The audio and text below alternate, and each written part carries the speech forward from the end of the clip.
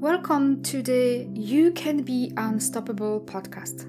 My name is Ewelina Szczeblewska, your host and certified hypnotherapist. In this podcast, I will share with you how to tap into the power of your subconscious mind. I intend to share with you how learning how to use the power of your subconscious mind can help you to create a successful and abundant life with ease, how to connect with yourself while fostering a healthy relationship with your body and mind. Tapping into the power of the subconscious mind will help you to learn how to manage your emotions, become more resilient and present in all of your relationships. Self-love and self-worth are the keys to the kingdom of success and abundance, to happy and healthy life on your terms. Hey, welcome to another episode, and this is episode number 101, and I'm so excited. Last week I released the 100th episode of my podcast. It was a bomb. If you haven't listened to it yet, then go back and listen. My friend Gina Hansen accompanied me. Oh, Jesus, that's a hard word. She joined me. That's easier. She joined me, and we had a wonderful conversation about how to create an unstoppable life. And like I said, if you haven't listened to it yet, make sure that you do. So this is, to another 100 episode. This is 101. And today I want to talk about there's no such thing as fair. Mysterious. So if you are an entrepreneur and maybe you are struggling with closing your sales because people make comments that you are too expensive or whatever you hear, I've heard it all as well. I really want you to listen to it. Or even if you're a mom with a child and you want to negotiate with your child to make them, quote unquote, make them to clean the room. This is for you. So listen up. And this episode is what I'm looking for, inspired by a book by Chris Voss. He was a negotiator and FBI, and it's about his book Never Split the Difference. And it's a fascinating book. If you haven't read it yet, highly encourage. So you may be thinking, what has hostage negotiation has anything to do with sales or, asking your child to clean the room? And believe me, everything. Because it's about how we make decisions and what causes us to make decisions the way we do, because for the most part we think that we make them based on logic, that we're rational, that we take the pros and cons, and we make logical decisions. So if that's you, you definitely should continue to listen. So in this book, he talks about a game that he introduced to his mentees. I think that's how you can call them. And he called or titled the game an ultimate game or ultimatum game. And then he splits them in two, and he's got proposers and acceptors. And he gives the proposers $10 bill, and he asks them to make an offer to the acceptor of a round number of $1. And if the acceptor agrees, then they split the money and off them go. But if the acceptor refuses, they go away with no money. So do you want to hear the conclusion of that game? Because I found it incredibly fascinating. Because the important thing is what offer they make. Not whether they win or lose, but what offer has been made. Because the shocking or surprising thing is that whether they offered, split the $10 bill in terms of 6-4 or equal 5-5, 8-2, it was surprising that there was no real difference between what they've chosen. And in something as simple as merely splitting $10 of money that was given to them, there is no consensus, there's no fairness of what constitutes of fair or rational. Because how do you split $10 bill? Because you think you're making a 100% rational decision, but this experiment shows that our decisions are 100% irrational and emotional. Despite what you think, despite your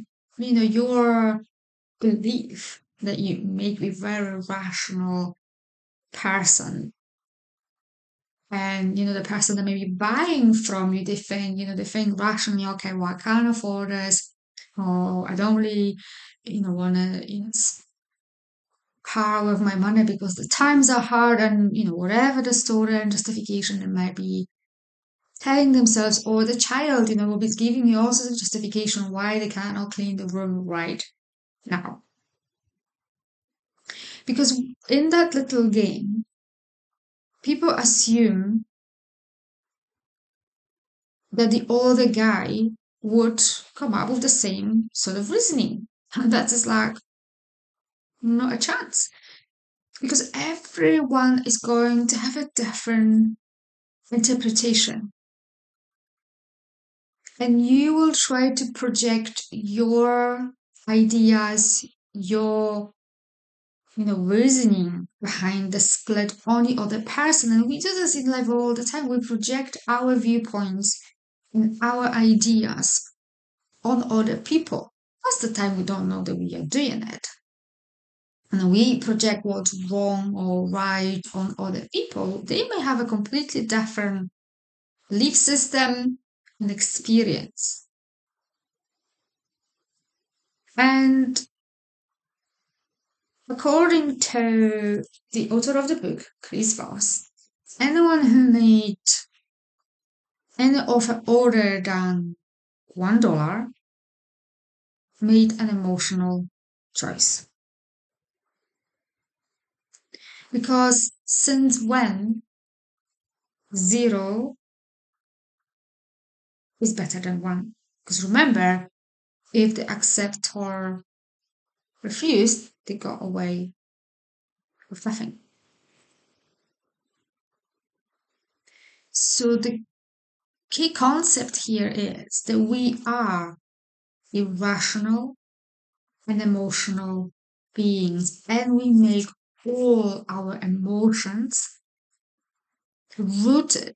Sorry, we make all our decisions, we make all our decisions rooted in our emotions. And if we don't take under considerations when we make decisions and we don't consider our emotional response or impact, how our emotions impact on our decisions, it's at our own peril. We ignore the emotions thinking, yes, this is very rational decisions, this is the pluses, this is the minuses, and this is my decision. And no, this is not an emotional decision. This is clearly just logic. And I say this is total BS because we are making all our decisions based upon our emotions. So taking this out of the consideration when you're making your decisions is only going to hurt you.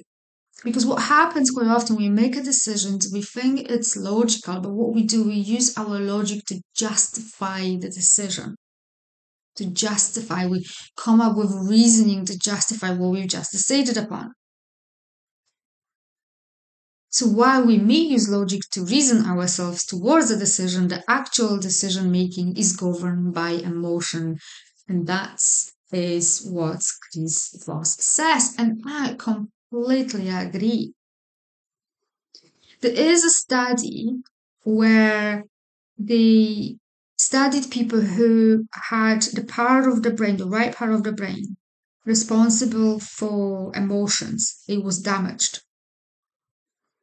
And they asked them to generate decisions. So that part of the brain, the right part of the brain that is responsible for generating emotions or for managing emotions, was damaged.